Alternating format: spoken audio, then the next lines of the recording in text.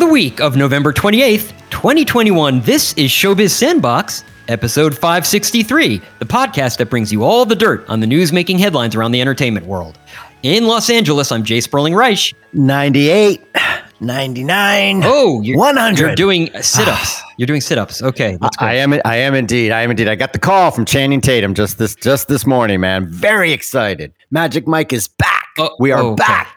So Magic Mike's Last Dance. It's happening only on HBO Max, which I don't get because people like to go to the movies to see hot men working out and, stripping, but whatever they want, I'm there. They call me up. I am ready for Soderbergh and Channing Tatum. We're making another Magic Mike movie, the third in what is now a trilogy. I have some I'm very excited. This just in news for you, and I'm getting it from my invisible earpiece here. That's not the mic they're looking for. You're not the Mike they're looking for, I guess I should say. But I'm Mike, and I'm pretty magic. Well, I think they're going to stick with Tatum, I think, on this one. No, I'm with Tatum. I'm right there next to him. Okay. No, we're all together. Anyway, so I'm looking forward to that, and I was looking forward to a wedding in South Africa. I thought maybe I'd miss 3 weeks in a row, but the good news is I'm not going to South Africa. I won't be going to that wedding, so we won't necessarily miss 3 weeks in a row. The bad news is the entire world is shutting down again. Yes. Now, you said that we didn't mention that your name was Mike or Michael. We did not say who you really were. You're Michael Giltz. Oh, I'm Michael Giltz in Birmingham, Alabama, not South Africa, not Cape Town, not, I forget what the name of the town is where I'm heading. It's in the wine country because of this moronic variant, because Omicron also can be turned into the word moronic if you just jumble the letters up. Oh, okay. I was wondering where you got that from. Before we panic, of course, we'll see how well the vaccines work against it. We know what to do. They're already working on, a vaccine and booster variant to tweak the ones that they have. So we don't, a stock should not be falling 80%. People should not be yelling and screaming. Do what you've always been doing. Get a vaccination, get a booster, wear masks, be smart, and we can deal with this. It doesn't have to be the end of the world. The sooner we get ourselves and the rest of the world vaccinated, the fewer variants there will be, by the way. So everybody get vaccinated, and let's make sure we make the tech available so lots of other countries can get their people vaccinated as well. Otherwise, we'll keep dealing with this for years to come. Yeah, when this first started, all my research, the modest amount I did, I realized, oh, wow, the 1918 pandemic went on until 1922. And sure enough, that's exactly what everybody's saying now. Like, look, it's a 4-year cycle. As you can see, each wave gets a little different. No, I have not read anybody say it's a 4-year cycle. We got a vaccine quicker than anybody in history. Yo, that is months. True. That is true. Yes. This could be something that just fades away and disappears, and there's no time frame like 4 years or 2 years or 7 years, or it could become just part of life like the influenza vaccine. And look, we might get a much better vaccine for the influenza, the annual flu shot. We might get something a lot better than that thanks to mRNA. But there's no this is going to take 4 years and then we'll be done. There's no such time frame. It's just it could fade away and just disappear. It could become a regular thing. You got to get an annual booster shot, just like you do for the flu. We'll find out. We'll follow the science. But I do know that we called the show Showbiz Sandbox, but in fact, we've renamed ourselves Bitcoin, haven't we? Yes, Bitcoin.com/crypto. Yeah, crypto. Yes, crypto anything. Crypto. The Staples Center is renaming itself Crypto. Yes, crypto.com. And literally, Los Angeles lost its mind. So the Staples Center opened in 1999 with the boss. And by the boss, of course, I mean Bruce Springsteen. He did a show in there. He did a week's worth of shows, his reunion tour, and he literally made fun of it every single night from the stage. Because he looked out, and it was one of the first arenas in the United States that had all of those layers of luxury suites. Mm-hmm. And he said, looks like a birthday cake out there. I can barely see you guys. He never played there again. And he said at the time, he opened the arena and then he said, I will never be back. And he never has gone back. Did he hate the acoustics or he hated the skyboxes? Acoustics, he really hated the skyboxes. That was really. I like the skyboxes. Let the wealthy people stay up there and let regular folk be down front. I think skyboxes are great. Then you have the people who actually like the music down front where they can enjoy. Otherwise, you get all the fat cats sitting there and they sit on their hands and they're just sort of drinking and talking and they don't care that much. So I'm all for the skyboxes. But the Staples Center was named after Staples, which is an office supply store here in the United States. Although, do people still go in? I guess they do. Yes, they do. And then, of course, I guess it was a 20-year naming cycle, and now the 20-year contract is over, and they're selling it to Crypto.com because crypto is going to be around in 20 years, maybe. We hope, I guess. I don't know. We certainly hope so. And this show will be around in 20 years. What are we going to talk about this week? Not this particular episode. And in fact, later on during this episode, we're going to find out just how long this show has been going on. Sadly, stay tuned for that. You'll understand what I'm talking about. This week on Showbiz Sandbox, we are still recovering from our turkey comas because it was Thanksgiving here in the United States. But that won't stop us from delivering the news, modest as it may be. People did go to they went to the movies where they created box office, and we'll have the worldwide results. Not to mention a glimpse into China's 5-year plan for market domination. Hint, they're building more cinemas. I don't know where they're going to put them. Kevin Spacey had some bad news in arbitration. He was fired from House of Cards, and get this, he has to fork over tens of millions of dollars. Ouch. On the bright side, the Grammy nominations came out, and the results were as puzzling and frustrating and fun as ever. Here's a suggestion, by the way, for the Grammys. Make John Batiste the host, not only nominated, but the host. Why not? He may not win a lot of Grammys, so give him something. Give him something. Yeah. On Inside Baseball, we've got a grab bag of news on streaming because streaming is all anyone can talk about these days. Literally. Streaming.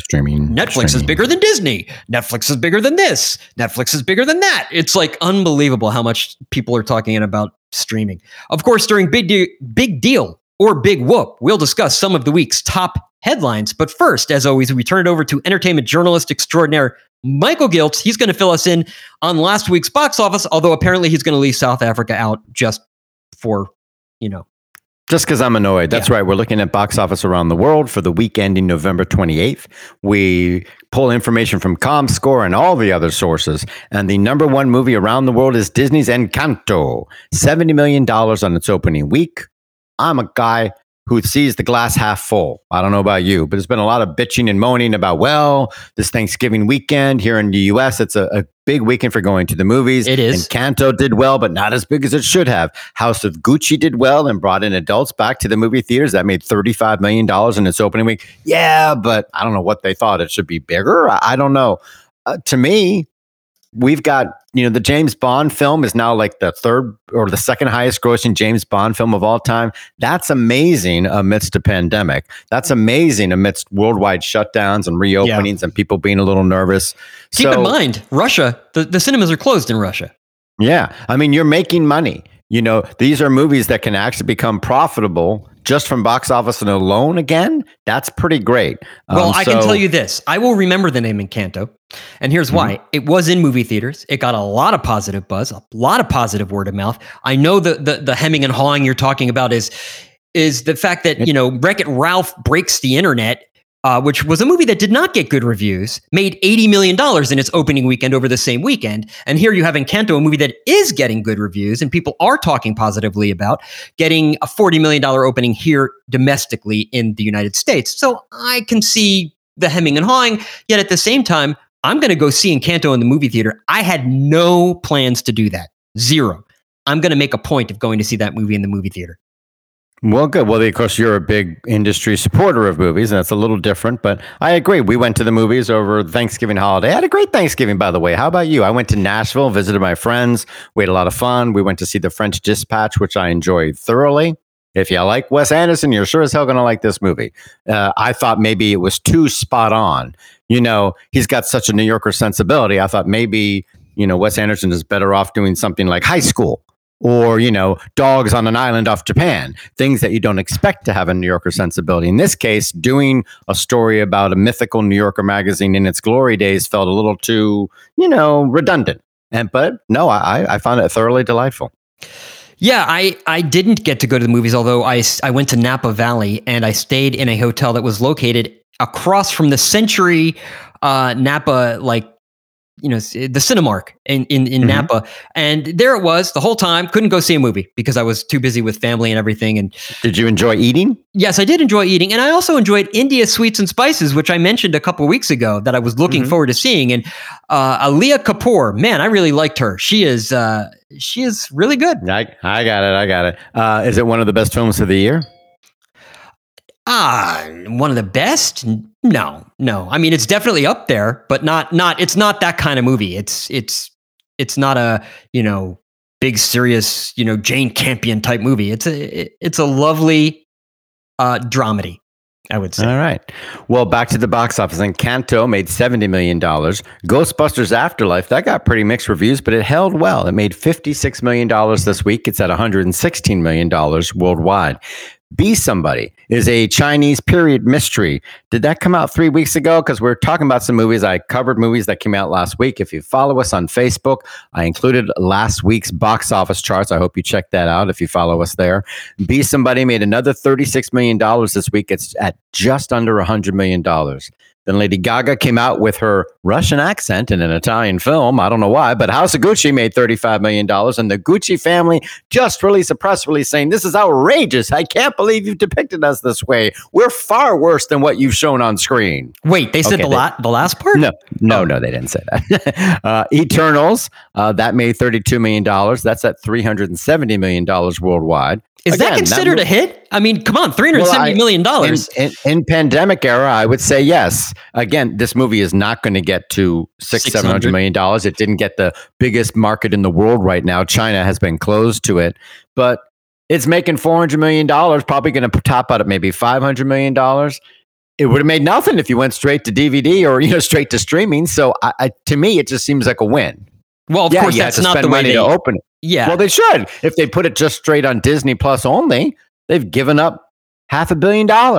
Yeah. Okay, it costs $100 million to release it, but isn't that better? Making it a spectacle, making it an event, letting people see it in the theater, then it comes to your TV. I think it is. Venom, Let There Be Carnage, that's a hit. $25 million this week. It's at $470 million worldwide. A hit from box office alone. Well, let's talk about that for a second. $470 for Venom, huge hit. Yeah, right now. Granted, well, it costs about $110 million to make. It costs less, and you got the other one at $370. They're only $100 million apart, and guess what? Their budgets are $100 million apart. Right. $90 million. Yes, we understand. Eternals cost $200 million. So our very rough rule of thumb is to be seen as a hit from box office alone. And remember, they make a lot of money in other areas. It's not just box office, but Eternals, you'd want it to make about $600 million before you would say, okay, this is a flat out and out, no question about it hit. Okay. Well, right? Yeah. 600 million. Well, that's what we've been saying for years now on the show. So I'm not listening to myself. What can I say? If you feel differently, you really should say something. All right. So below that is No Time to Die, the Bond film. That made $19 million this week. It's at $750 million worldwide. Is that a hit? I think so. $750 million. Look, there was only that one movie, Spectre, that made $1 billion, made over $1 billion. But I'm sure they wanted this to reach $1 billion. It would have been nice if it reached $1 billion. It made $753 million. And yes, they barely broke even on this movie because, of course... No, and they're not breaking even at the box office, of course, because they think maybe it costs $300 million to make. And everybody says, well, look, this needed to gross at least $900 million just to be seen as a hit from box office alone. The studio immediately said, no, this movie is making lots of money. It's like, make up your minds. They love to say movies are flops when it comes to accounting, but then they're very angry if you say their $300 million movie isn't a hit just from box office alone. But yeah, it's a very positive, good response. And what was the option? Wait another year or two to release it? I don't think that was reasonable. No. I think it was a good time to release it. You want to keep the ecosystem alive. This isn't just studios on their own. You want theaters to be alive next year and a year after that. You better give them some product. I think that's a win for everybody. Resident Evil, Welcome to Raccoon City is more of a flop for everybody, but it only cost $25 million to make. Poor reviews, and it opened to $14 million. In China, we have a suspense film. It's a Chinese remake of a Korean remake of a Spanish film. In the Spanish original, A woman is at home and being stalked by somebody and nobody will believe her. The whole movie is told from the perspective of the person who's doing the stalking.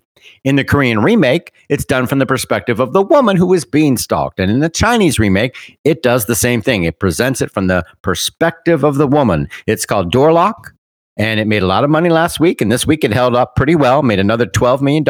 It's at $44 million and counting. Kind of funny how these movies bounce all over the world, remakes into different spins and different countries and different cultures. Cool to see. A lot of movies from other countries are playing well in China. This one just happens to be a remake. Clifford the Big Red Dog has a sequel greenlit. It made $9 million this week. It's at $43 million and counting.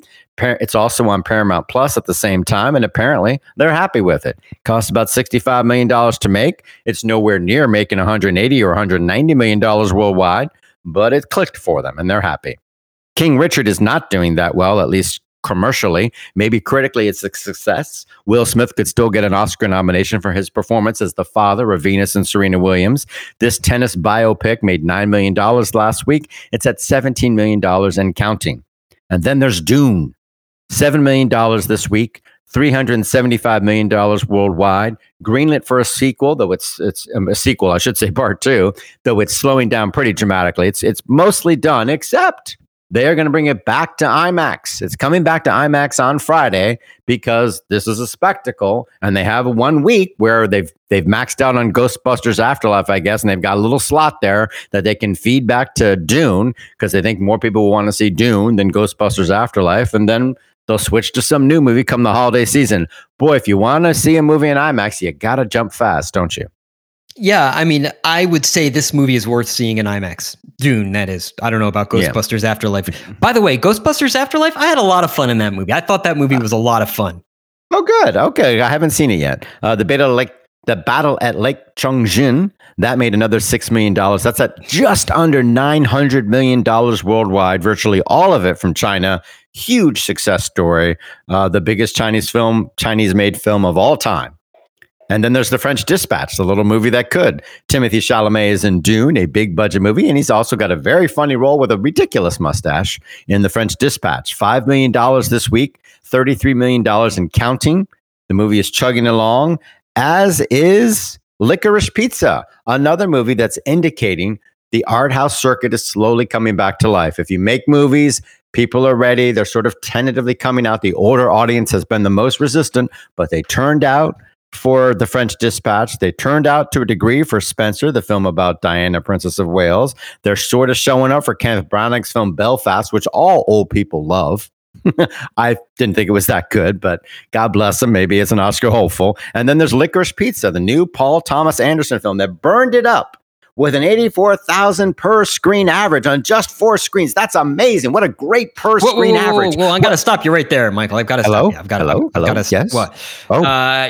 A little thing happened on the way to the movie theater, okay? Mm-hmm. Somewhere, at some point, they stopped calling it, well, they do call it per theater average, but not per screen average. There's a big difference there. And here's the thing. A per screen is an actual auditorium. You sit down, there's a screen at the front, that's the screen. However, if you notice, all of the box office is given in per theater average or something else now, per location average. The PLA. I was reading down on there, the PL. I'm like, the per location? What does that mean? So they've decided even if it's playing on 20 screens, we're only going to count that as one screen. Right. Well, that's BS. That's not a per screen average. Historically, a movie opens on 3,000 screens. It grosses X amount of dollars, and you divide that X amount of dollars by 3,000. Not by, 87 theater locations with 20 screens per location. No. However many screens it's on is how many screens you divide the box office gross by, and that gives you the per screen average. Suddenly, when did this change take place? This sort of, they want to sort of fudge the numbers to make them as big as possible is what they want. They want to show a movie on 7 screens, but say, wow, the per location average. Well, that's an entirely different beast. That's an okay number to share, but they should still be sharing the per screen average because that's what we've gone by for decades. So number one, we got to find out when did this change, and 2, none of this BS. Be accurate and be specific. So a couple things. You asked me this before we began recording today, and I said, well, here's the thing. I do not know. I don't know. I do know this, that at some point during the history of this program, which we will find out later, has been a good 12 years, I was told by somebody, and I want to say it was somebody from ComScore, they said, listen, you got to stop calling it a per screen average. It's not a screen. It's a location. It's a theater. And they've So it could be on 2 screens at that theater, like it might be a dualplex, or it might be on 10 screens on a multiplex. Right. And so I stopped calling it a per screen average at that time. But then you asked me, when did it start? And I don't know. But I did write down, that would make a very good research paper. Celluloid junkie story. Don't ask me to write it. Don't ask me to write it. and that's an inside joke between Michael and I, because he wrote a very good multiple stories drafts with multiple versions of different more than one story and multiple drafts of them, and you delayed them for years. Years. This was like before the pandemic when I wrote the first one. That's how long it's been. I think actually we should delay them just so that I could hear and watch Michael watch my head explode. So did you look it up and find out? Because this ties into how long we've been doing the show, I believe. No. I did not look it up in the okay, so we don't know yet. We don't know yet. Okay. No. Well, there you go. We do know that China has a 5-year plan. They have 77,000 screens. Is that the most for any one market in the world? Yes, it is. 100% yes. They're not done. They plan to expand to 100,000 screens. Now, we knew they had overscreened in certain areas. We knew there were government subsidies and people were opening up movie screens where there's no real demand, but the tax breaks made it a good idea. Just like they had too many, junky little local theme parks slapped onto a mall because it gave them a good tax break. However, China says there are lots of smaller cities. There is more room to grow. There will be enough density to support not a 10 screen or a 20 screen, but say a 2 screen. And their rule is that every new theater must have at least 2 screens, and at least one of them will be devoted to what I'm going to call propaganda.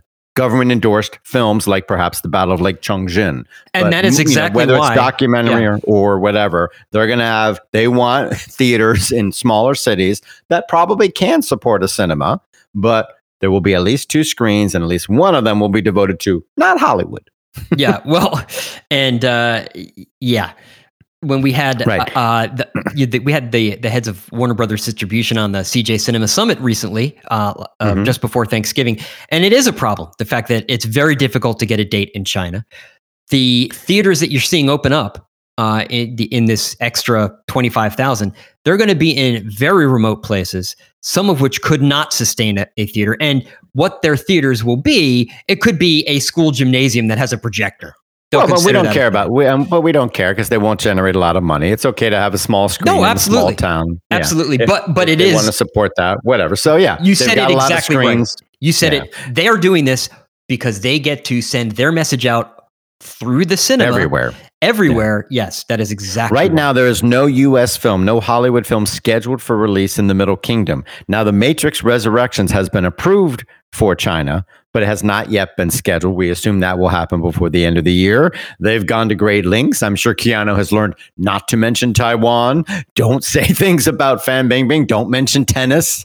If you're into tennis, you'll know there's a big scandal going there as well, along with the Me Too movement. And they're hoping they can get that movie released in China. The Matrix is not a big franchise there. The other movies happened before China was really strongly screened, but the movies have been seen widely, of course, on pirated media, and there's probably an appetite for that film. It seems right up their alley. Certainly one of the Chinese films that might be considered propaganda is Railway Heroes, that opened last week. It's only at $14 million total, so it's doing pretty modestly, but it's kind of interesting.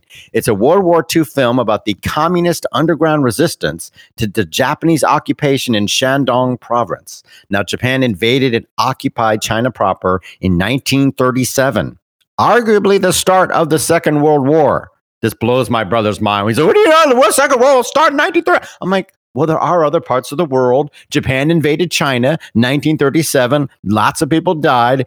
It's a world war, so it's not necessarily our perspective. It's not 1942. It could be, according to some historians, 1937. The Shandong countryside was the heart of resistance in that area. Shandong faced Japan's 3 alls policy: kill all, burn all, and loot all. Ouch! Millions of civilians were killed over the 8 years in Shandong in northern China. And this movie, Railway Heroes, is about the resistance movement in that part of the country. So the movie's not tearing it up, but there's lots of stories to be told in China about the resistance against Japan, helping out in Korea. And I don't know, everybody, you can't keep China happy. You can't keep Netflix happy. Everybody's fighting with everybody. Poor Netflix. Well, what do you mean you can't keep Netflix happy? All you got to do is show their movies in movie theaters. That's right. In France, when Netflix tried to show movies in commercial cinemas, everybody complained and yelled and threatened to sue. But in Italy, they're complaining that Netflix isn't releasing them wide enough. The new Paolo Sorrentino film, an autobiographical flick called Hand of God, well reviewed in Cannes. It's opening in Italy on 250 screens. But his last film, because he's the biggest director right now in Italy, probably in many ways. His last film opened on 900 screens, and a lot of theaters are complaining and kvetching, why won't Netflix give us a DCP? What's the reason? I mean, it doesn't cost them a lot of extra money anymore, right? Yeah. I mean, certainly we understand France has distribution laws on the books that they have to get rid of, because if you screen on the, if you stream something, you got to wait a year now, maybe not 2 years. Now it's down to maybe just a year before you can show it on streaming. Correct. So show it in a movie theater, you have a long time to wait before you can stream it. In Italy, and frankly, even the US, and I'll get to the US in a moment, I have no idea why they do not want to have more screens. I have a feeling it's because they just don't have the infrastructure in place to do. But if they have screens. A DCP, all they got to do is send it out, right? I mean, well, in the US, of course, the major chains are like, we don't want to deal with you. Even that's changing, by the way, because Cinemark has said that they will work with Netflix on a title by title basis. What's wrong with Netflix? Bring it on, baby, they said, because they're desperate for product. Right. And the mini majors, same thing. The indies, so this might be a Laemmle Theaters or a Landmark. They are saying, no, we'll play it. The problem is, every time I talk to a film buyer, they can't get the prints. And by prints, I do mean DCP. They can't, like Netflix will not send it to them. They just won't. And a lot of it has to do with game, right? Yeah. They're not interested. They don't have the infrastructure. They now are slowly getting that infrastructure, but also they don't necessarily want people to know how much those movies are or aren't making. So, but if they want to keep their directors happy, and that's the only reason they're releasing the movies in the first place. Correct. Putting them on 3 screens for 10 days doesn't really make the director happy. No. Even if you're not reporting grosses, they like to know it's widely available and people are going to see it. Right. And that it's marketed. That's another thing. They're not marketing it at all. Yeah. They don't care. They don't want to. But would they carry a Kevin Spacey film? Would these theaters carry a Kevin Spacey film? Sure. I don't think they'd care. Kevin Spacey actually, I think they probably would. And now, would people go see it? I don't know. I don't think people have rejected him as an actor yet. He's just persona non grata. Who wants the grief of making a movie with him where you're going to have to answer a lot of questions about why? So he went into arbitration. Obviously, he was fired a few years ago from House of Cards once credible allegations of sexual assault on much younger men and underage men and other adult men came to the fore, both in the theater and film world, and of course on television. That all break through. He became poisonous. You couldn't make a TV show with him. It would have, been untenable. So he was fired from House of Cards. But they say he broke his contract by his behavior. They always have morals clauses and things like that. And that case went to arbitration, and he just was ruled against Kevin Spacey. He must pay $31 million for breaching his contract. Wow. Doesn't that suck? Yeah. yeah. That's a kind of amazing, isn't it? I mean, that's and it can't be any of the stuff that happened before he was contracted. In other words, all of the things. Your morals clause. I think if it comes out that you've spent a lifetime eating babies, for lunch, I don't think it has to happen. Is that okay? Literally on the set. I think at any point that can be a bad thing. Well, there was plenty enough that happened after he signed that contract that they were basically. I'm sure. So did you follow the Grammy nominations? You were away at Thanksgiving. It sort of came and went a little bit. Oh God, Were you excited by them? Did you watch them? I did not watch them, but I was surprised by 2 things. John Baptiste, who I like. I love that guy. Do you? Oh, you mean just as a person? Yeah, I mean he's a musician's musician. He really knows music. Went to Juilliard. He's a jazz musician. So does Paul Schaefer, but he shouldn't be the most nominated act of the year. Jean-Baptiste is the biggest act in the world right now, according to the Grammys. The most nominations. This is for an album. Now his score got a nomination or two, I guess. His score for the movie Soul. Fair enough, that was well reviewed. But his album was neither a commercial nor a critical hit. It's just one of those people where, nobody cared about this album. It's not in anybody's best of the list. It's just everybody knows him and worked with him. And so this bland, indifferent album is suddenly treated as the biggest album in the world. Whereas last year, the biggest act in the world actually was The Weeknd, and he couldn't get arrested. And instead, they ignored him completely. So it's just, the Grammys can't win for losing. Well, the Grammys fixed that this year by at the last minute adding 2 additional albums of the year, or was it record of the year? And of course, that was so that they could, what they ultimately did was they gave those nominations to 2 of the most popular acts and albums. Who are? Taylor Swift and? Who was the other one? I just remember hearing Taylor Swift, and then my mind went blank. Was it Justin Bieber? I don't remember who the other one was that slipped in. The Times broke the story of what the last 2 albums were to slip in, but that's okay. You want the list to reflect the actual year. So if they said, "Oh, we got to include 2 more, otherwise we're going to be missing 2 of the biggest names around," that's exactly why you expand the list. But of course, you don't want them to play games and go, "Let's go to 13 so we can capture." It might have been Donda. It might have been Kanye West's album Donda. I think that's what it was. The other one. Yeah, which is not that good an album. But anyway, a lot of stuff happened. Jay-Z became the most nominated artist ever, passing Quincy Jones. And Paul McCartney passed Quincy Jones too, as well, becoming the second most nominated artist ever. The Weeknd did get nominations this year, even though he's boycotting the Grammys, because he's on songs and albums by other people and got nominated as part of those groups. So if someone else's album and song that he contributed to got nominated, he's recognized as well. And, despite all the changes, expanding categories, doing this, doing that, the Grammys still look dumb. Jean-Baptiste is acclaimed as the biggest artist of the year. God help us if he wins. Tony Bennett and Lady Gaga got record and album of the year nominations. I quite liked their last album. This album isn't that good. Getting record of the year is just ridiculous. It's but don't you think sometimes you don't win for the movie you made this year, you won for the movie you made the last time. But he won album of the year for Unplugged, and he got nominations. All right. Tony Bennett has been nominated and acclaimed many times, as is Lady Gaga. Doing it for this album seems crazy. On the bright side, ABBA got a nomination for Record of the Year, and 6 of the 10 Album of the Year nominees are by women, including Gaga's nomination with Tony Bennett. So 5 of them are by women solely, and the 6th one with Lady Gaga and Tony Bennett. So that's great to see.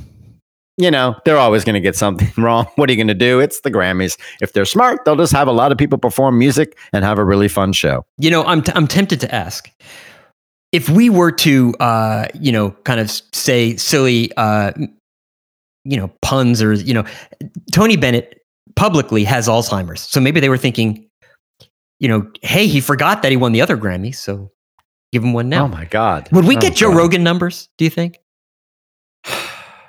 That's not a good joke. That's not funny. Not funny at all. No, but the funny thing is, what? Just so you know, for those of you listening, it's time for Big Deal or Big Whoop, our segment where we discuss the top headlines in entertainment and tell you whether they're really important or just overhyped nonsense. Sperling, what's our first story?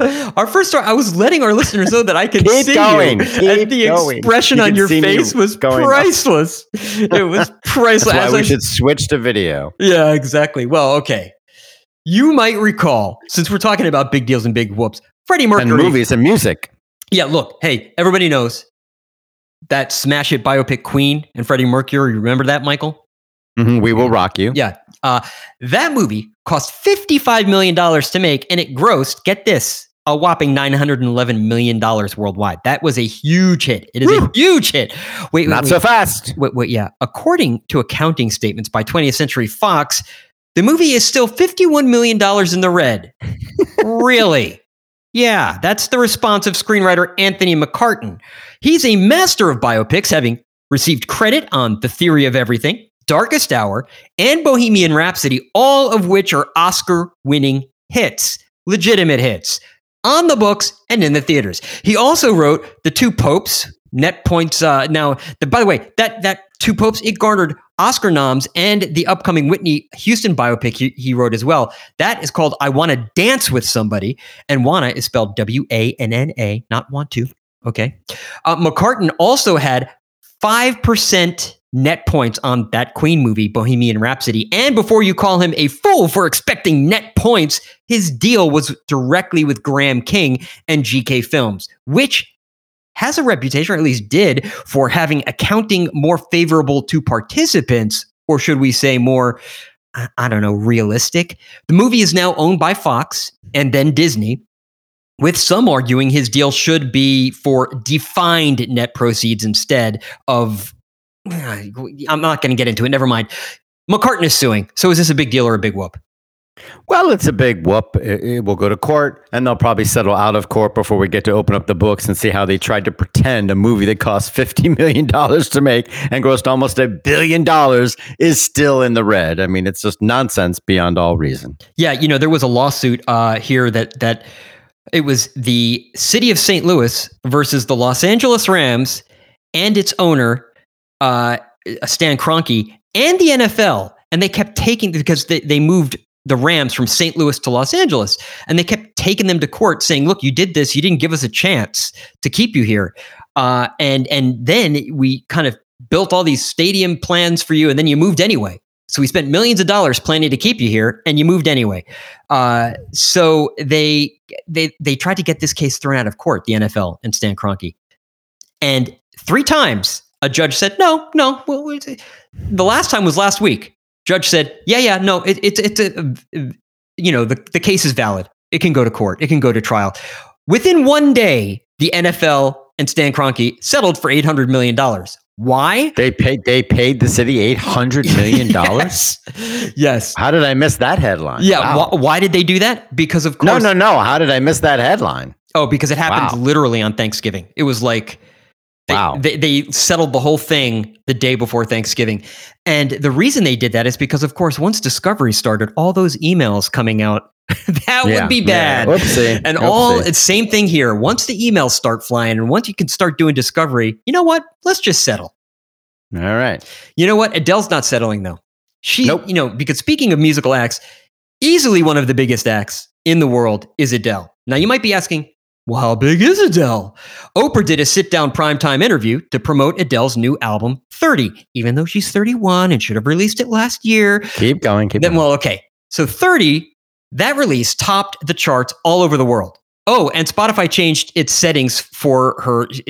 This is the thing. Prior to Adele, Spotify's default setting when people queued up an album was shuffle. They would shuffle the album. Adele said, and Spotify jumped. Oh, and Adele's new album became the biggest selling album of the year in just its first 3 days. She moved the quote-unquote album equivalent of 893,000 units in its first week. But since Michael doesn't like that whole album equivalent thing, here's the thing. That's 692,000 copies. I almost said 69 because I can't believe it's so many copies. 692,000 actual copies were sold. That's actual album sales, CDs and digital and vinyl. Get this. The vinyl industry is having a problem because they can't keep up. There's a vinyl shortage and she's the cause of it. Big deal or big whoop? Well, she bigfooted and got 500,000 vinyl albums made up. So everybody else has been delayed for 6 months, 3 months, 9 months because they went in early and said, all right, we want enough capacity for 500,000 copies of this album on vinyl alone. Most of the sales, interestingly, were on CD. Oh, so like 300,000. The second biggest format was digital downloads. And the third biggest, with about 100,000 and change, was vinyl. So now as we go into the holiday season, I'm sure vinyl will still be cool. But interesting to see that CD still has life. And the single Easy on Me has gone back up onto the top of the charts. It was number 1 for 4 weeks. Now it's jumped back up for its 5th week, though not in a row. It is the first song to lead in airplay and streaming and sales since Despacito in 2017. That was 4 years ago, and leading in all three, areas where you contribute to your success. That's extremely unusual and very impressive. And you know what a massive hit Despacito was. So Easy on Me is a big hit. And she also has a song, Oh My God, in the top 5. So big week for Adele. And getting the Spotify. Why you would ever default to to shuffle when you're playing an album. That's obscene. Thank God they got rid of that. You can still shuffle the album if you want, but it's not like just the first default thing to do when you get to an album, because that's ridiculous. So good for her. I could have sworn I saw a story that said, no, it wasn't Adele. I have to go and look at the news items, but I could have sworn I read somewhere that they claimed it wasn't Adele. But okay, well, I missed that. But I do know it has changed. But I will say this: she definitely got credit for it pretty much everywhere. So that said, it makes sense that it happened right when her album came out. Now, speaking of albums and musicians, The Weeknd enjoyed one of those unstoppable career peak hits with the song "Blinding Lights." It only stood at number 1 for 4 weeks, but it remained in the top 5 for 43 weeks, almost an entire year. That's more than any other song in history, I think. I could be wrong. But it also set the record for the most weeks in the top 10 and on the Hot 100. Now Billboard has announced it has dethroned Chubby Checker's The Twist and become the biggest hit of all time. They do accommodate for different eras, by the way, since the rules changes over time. All these rules, they change over time, so they accommodate for that. But still, it's a big deal. The once unstoppable hit, The Twist, has been blindsided by The Weeknd. It wants a recount. It's going to court. It wants The Weeknd to settle, because once the emails start flying, Chubby Checker will say, "What's an email? And is this a big deal?" Why are you don't make fun of people? What are you doing? Stop. I'm saying Chubby Checker was from a different era. That was the point of that joke, which obviously wasn't a joke, because none of my jokes are jokes, people. They're all just reasons for me to watch Michael shake his head and go, what is he doing? And is this a big deal or a big whoop? Yeah, I mean, Chubby Checker's 80. God bless him. His website has not been updated. It still says he's got the biggest hit of all time. Good for him. Now, this does not include the pre-Hot 100 era, of course. This goes back to like the late 50s. It doesn't go back into the 40s, 30s, and 20s. I imagine Bing Crosby's White Christmas is still the biggest hit of all time. And they're also probably ignoring holiday hits to a degree. And for years, holiday hits weren't even listed on the Hot 100, even if they earned being on there. They just said, oh, no, we'll put that on a different chart. The same way they took children's books off the New York Times bestseller list because they were tired of seeing all the places you go every year. It's like, why? If it's a hit and people are buying it, let it be there. Anyway, the weird thing is the lead graph of the Billboard article said in celebration of this milestone of The Weeknd having the biggest hit of all time, they were going to hold a ceremony, give him a plaque. No, Billboard will release a special collection of trading cards and a limited edition NFT collection. I threw up in my mouth. Yeah, you know what? We're going to try to make money off something that we've just announced. Yeah, it's not even. We don't even have to do anything. We don't have to produce anything. We don't have to manufacture anything. I'm sure they you did get it an with NFT and you get an NFT. They did it with his cooperation, but nonetheless, and the article included all sorts of links, but no link to the actual list of all-time hits. Very bizarre. Yeah, well, look, it was the holidays. It was a holiday here in the U.S. I'm sure they had their. By the way, did you go to Wirecutter over the holiday break? Because of course, the New York Times Wirecutter staff was on strike. Okay, that was kind of an interesting little media tidbit there for you. All right. Okay. Well, I'm going to try and refrain from jokes for this next one. How about that? Good. It's going to be really hard. Okay. Do you think I can do it? Yes. Okay, well, last week, we led with the news that members of IATSE, the International Alliance of Theater and Screen Engineers, I finally got that right, or stage engineers. Maybe I got it wrong. Well, they ratified their new contract. There would be no strike after all. It's true, there won't be a strike, and the deal was indeed ratified. But in fact, it was not supported by a majority of IATSE members.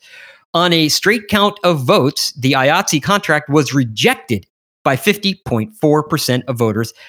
Only 49.6% voted yes. Apparently, it has an electoral college sort of thing going on where each guild, like say the Editors Guild, they have a vote, and if it passes in the guild, then the entire support of that guild goes to the contract.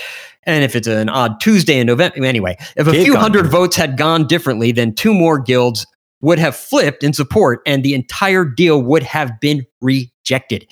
If just the Editors Guild had voted no, it would have been rejected. And instead, most members of IATSE voted no. So Indeed they did. They voted no, yes. So big deal or big whoop? Well, it's a big deal. I think this puts them it puts everything in a new light. And number one, it explains why we were hearing so much grumbling. Well, in fact, most people didn't like the deal. Yeah. Number two, they should change the rules so that it's one person, one vote. It shouldn't matter what guild you're in. If you vote no, that should just count the same as anybody else. And if most people vote no on a contract, it should be rejected. Obviously, it was a razor thin majority voting no. So there was like half and half. So nobody's kind of happy. And it does say, look, the studios have to recognize the members are not happy with this deal. They don't feel it went very nearly far enough, even if it was officially supported, even if a majority, even if it was 50.4% said yes and 49.6% said no. Even if you flip the numbers, that's still a very unhappy membership. They need to recognize that, oh, this is all done and we gave you everything you need. And so on. No. You need to recognize that IATSE is in a bad situation. Most of the members aren't happy. They need strong support. They need to be able to push for more things. And we're not done yet. So, and it also puts them in a new light as far as what they're going to be arguing for this year, next year, and in 3 years when they push this through again. They've got to recognize this was not a deal that made their members happy, and we're not done. There's a lot more work that they need to do. Yeah, I mean, I think that's the reason they do this. Of course, this whole like electoral college type voting thing, where each guild gets that's part of IATSE gets their own thing, is because there are so many more gaffers and grips than there are, say, editors. So, if the editors right, don't they're trying to downplay the importance of members who are in less importance. So they want the cinematographers to have more power than, say, gaffers, and that's not cool. In the end, if you represent them, you represent them all. Well, and what they're also saying is, gee, there's like 5,000 of you, and there's like 40 that's of okay. us. So what? Then if you want to represent us, I don't care that I'm a gaffer and you're a cinematographer. Our votes should be the same. This is how I don't care what state you live in. Your votes should count the same as everybody else. That's why we don't like electoral colleges. I wonder if this will cause a splinter guild to kind of. Well, it certainly shows the unhappiness, and it's not cool. They need to fix this. I think they should change the voting next time, long before they get to the next vote, and they should recognize that they got a lot they need to do to keep people happy. Well, okay, that sounds like it's very inside baseball, and that's not this segment. Of course, this is Big Deal or Big Whoop, but that wraps up Big Deal or Big Whoop for this week and moves us along into Inside Baseball, where we analyze some of the headlines that have the entertainment industry buzzing. We explain what they mean for the business and, more importantly, how they affect you. Here's how these stories will affect you this week. People will not stop talking about streaming at all, ever, apparently. That's right. Those cheaper over-the-top TV bundles you got to replace your cable subscription, they keep getting more expensive. On the other hand, content is getting more expensive too, or rather, people are ready to make a ton of it. Bobby Flay re-upped with the Food Network for a lot of money. He was not happy when Guy Fieri got all that money. Disney is spending $8 billion on content in 2022. $8 billion? No, wait.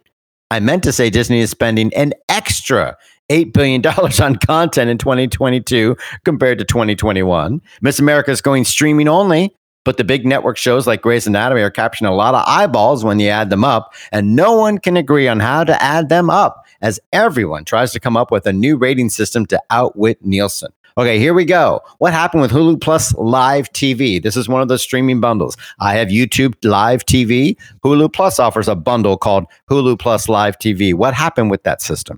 Well, I think I don't know. What are they doing? Well, they said no matter what, whether you want it or not, you're getting Disney Plus and ESPN, right? And we're jacking up the price an extra $5 a month. So Hulu, Disney Plus, and ESPN and a bunch of channels are now $70 a month. Or if you don't want ads, they're $76 a month.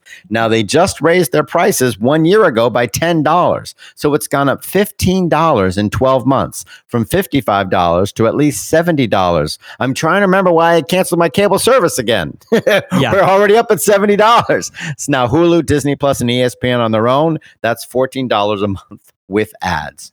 And you know what? Yeah. It's the very same reason people didn't like cable, because they were forced to have channels they never watched and pay for them. You can switch to, well, there's not that many, and you can switch to YouTube TV. It's a lot easier to switch now. I have access to Hulu TV. If I'm not happy with YouTube TV, I can say, screw it, cancel it, and switch over to YouTube to Hulu. I don't have a contract. So there should be a lot more churn. If they keep doing this and people are unhappy, try out YouTube TV. Try out one of the other bundles. Everybody I know who's on YouTube TV loves it. Number one. Number two, I don't love it. But it's fine enough. It's fine enough. Yeah. Number two, that would allow people to subscribe to just Hulu or just Disney Plus, because then they wouldn't. Well, you can. Right, but if you want Hulu Plus Live TV, then you have. Right. I don't think there are that many people who are angry about having Disney Plus and ESPN included. It's just they jacked up the price another $5. Okay. You know, what's happening with Disney? You know what they would probably say, by the way, is, well, look, if you got those things on your own, it would cost $10. So we're saving you $5. It's like two things that I don't want for $5 does not make saving $10 any better. Mm-hmm. But now you're asking what's happening with Disney. The fact that, well, a couple things. One, I think, did we go over the fact that they only, had 2 million more subscribers when they were supposed to have an extra 8 million subscribers per.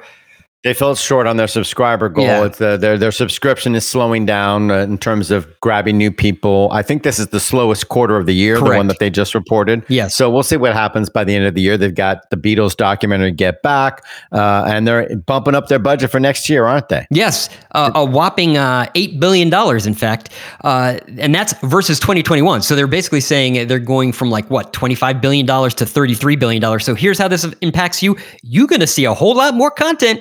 And better yet, you better figure out what content you want. I don't know how you're going to find stuff on that platform.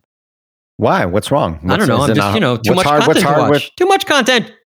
Too much content. Yeah. Should they all be bundled together? I don't know. Whether you want to rather have it just in one thing where you go to Disney Plus and then you click on Hulu or ESPN or Disney, is that easier than having 3 different apps? Maybe. I just know that I know what Disney Plus and I know what it means and stands for. What I don't understand is why Amazon keeps insisting people should stop calling Amazon Prime Video Amazon Prime Video. They're like, no, just call it Prime Video, because that's really generic and meaningless and nobody knows what it means. So that's what we want to go with. Well, okay, so there's a couple things going on here. One, they might want to charge just for Prime Video, which they do, but they want to, kind of make that a bigger thing. Number two, it's the same reason. But I thought the whole point of Prime Video was just as a loss leader to bring people into Amazon Prime. I thought the whole point was that they didn't want to do that. They really are selling you Amazon Prime, and the video stuff is just an extra little teaser like Amazon Music. Oh, sure, we'll give you that too.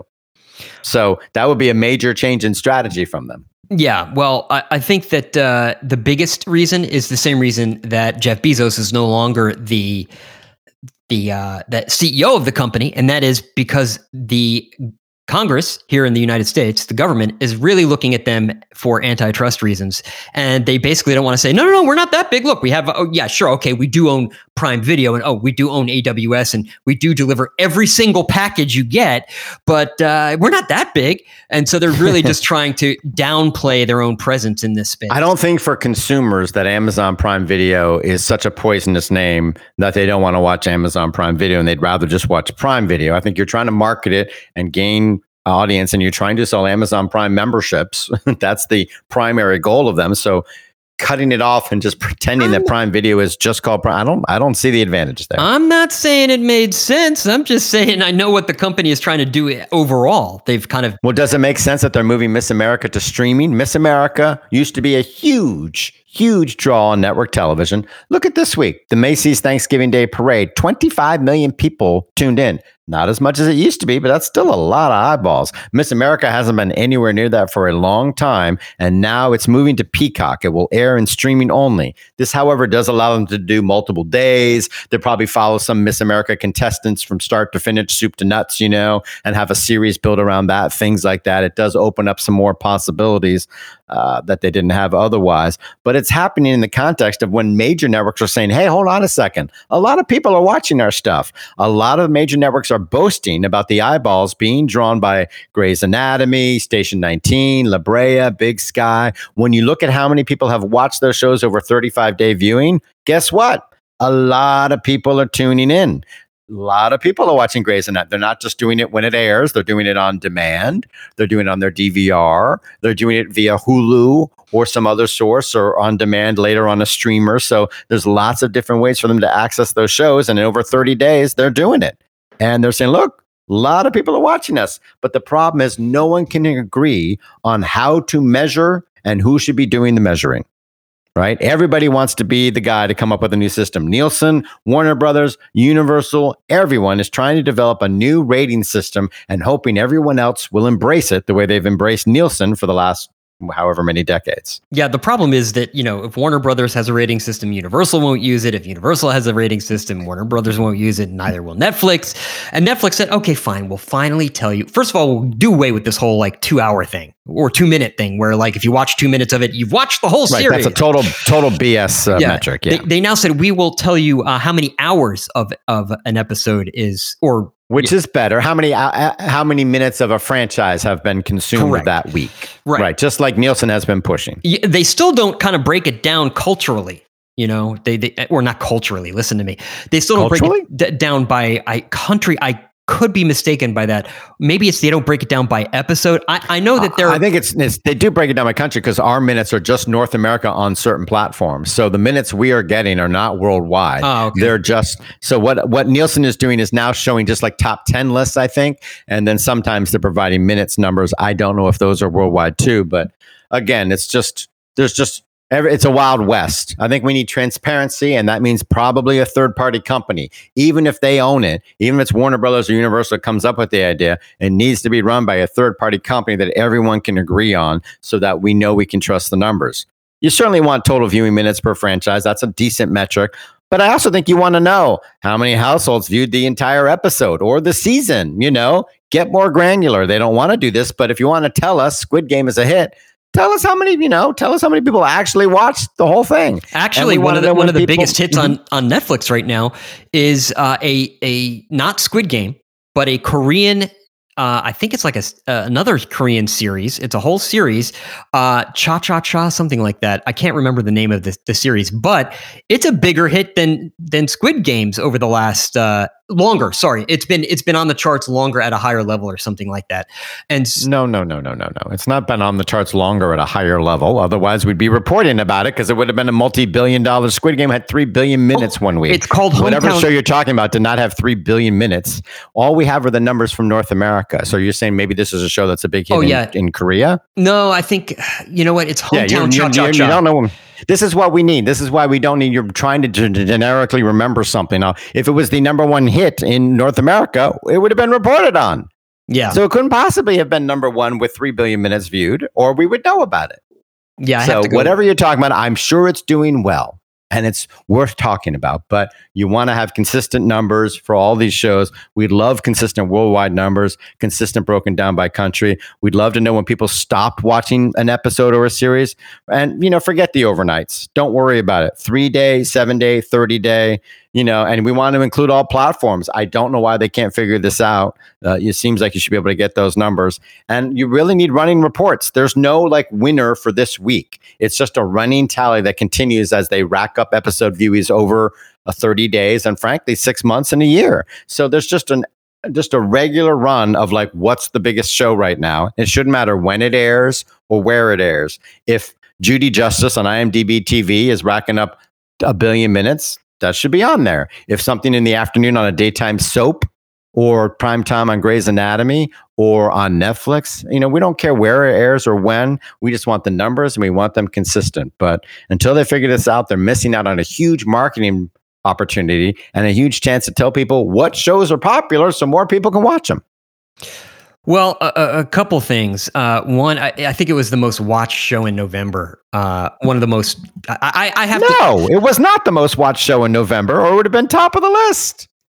Or maybe I don't know. Anyway, the one thing I do know is that Ted Sarandos has said he's going to spend $750 million on Korean content next year. Now, what makes that special? I mean, he did spend $550 million on Korean content, but that was over the past 5 years combined. Right. Yeah, they're all bumping. Every week there's a new announcement about the money they're spending in Japan, the money they're spending in the UK, the money they're spending in Korea, the money they're spending in India, because they want to get more subscribers in those territory. And unlike Disney, they don't want to see their subscription numbers stall. At some point, of course, you're going to reach maturation, and that's okay too. If you've got, 200 million people worldwide subscribing to your service, well, that's a good amount of money coming in month to month. You should be able to make that work. So you can have a good business. You can't keep adding people forever. Disney's not happy about slowing down too quick, but they're not dead yet. However, some people are. Yes. Like Australian Aboriginal actor David Gulpilil. I hope I'm saying that name properly.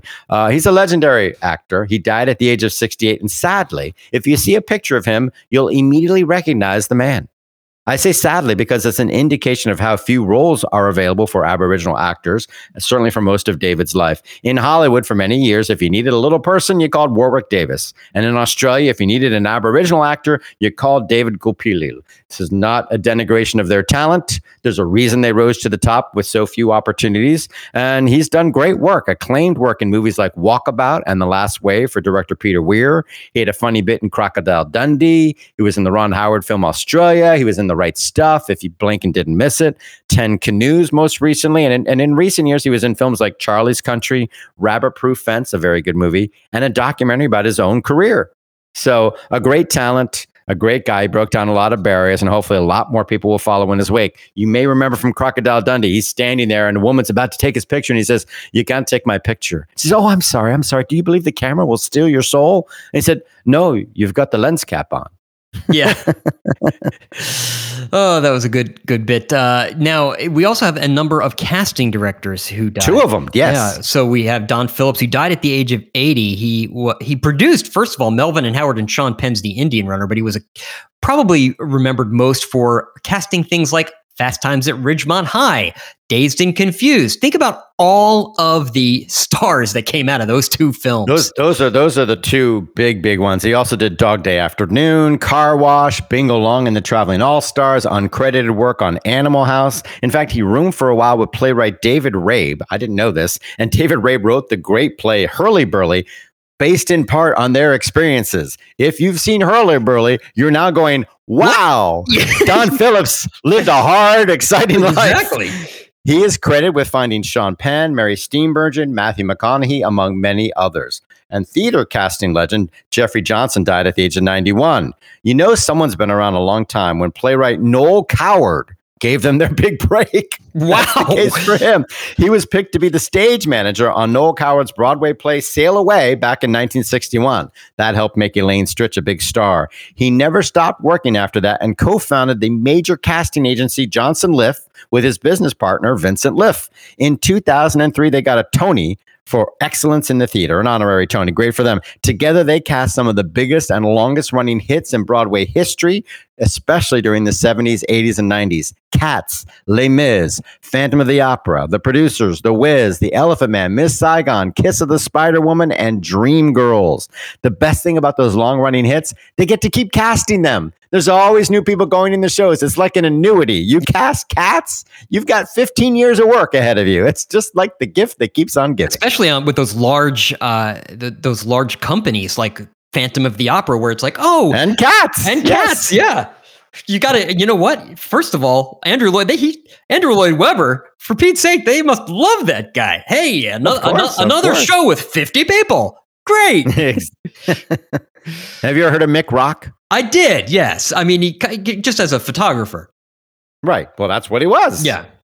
Man, I guess he shot everybody from what? Like he shot Bowie during the Ziggy Stardust thing and Iggy Pop and the Velvet Underground, Queen, believe it or not, and Joan Jett.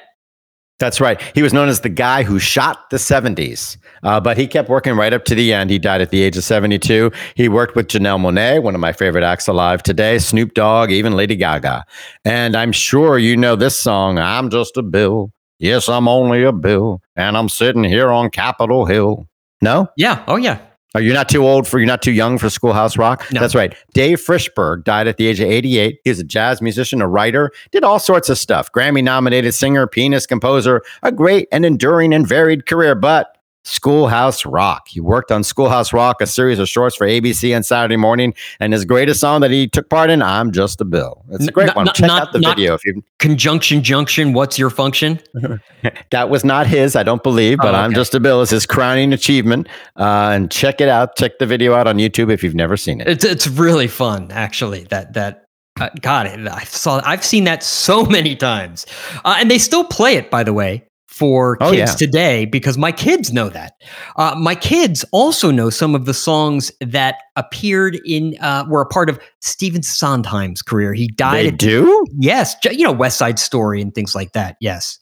Okay. He died at the age of 91. All you have to do is list the shows. West Side Story, Gypsy, those two he did the lyrics for. Then he started doing the music and the lyrics for Company, Follies, A Little Night Music, Sweeney Todd, Merrily We Roll Along, Into the Woods, Assassins, Passion, the first show of his I ever got to see fresh, and Sunday in the Park with George.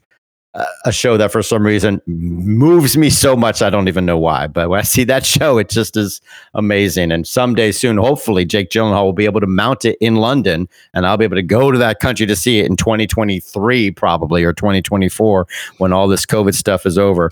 He had a great thing going at the end. Classic Stage Company is showing Assassins, a nice revival of that. Company is on Broadway, and West Side Story is coming out in movie theaters. So he died with all the attention and glory you could ever ask for. But what an amazing career. Is he an EGOT? He must be. He is not. He is not. Never won a Grammy? No, he must have won a Grammy. Maybe not an Emmy. Because I don't think he won an Emmy. He did write one special, I think, with Tony Perkins that was on television, but I don't believe he ever won an Emmy. He certainly won an Oscar. He certainly won a Tony, and he must have won a Grammy at some point. Yeah, there aren't that many people who are EGOTs. He just did not do a lot of work in television. Yeah, that just was not his. So he won an Academy Award for Dick Tracy. He won all sorts of Grammy Awards, starting back with Company way back in 1971, and of course he won numerous Tony Awards, but never an Emmy. Never an Emmy.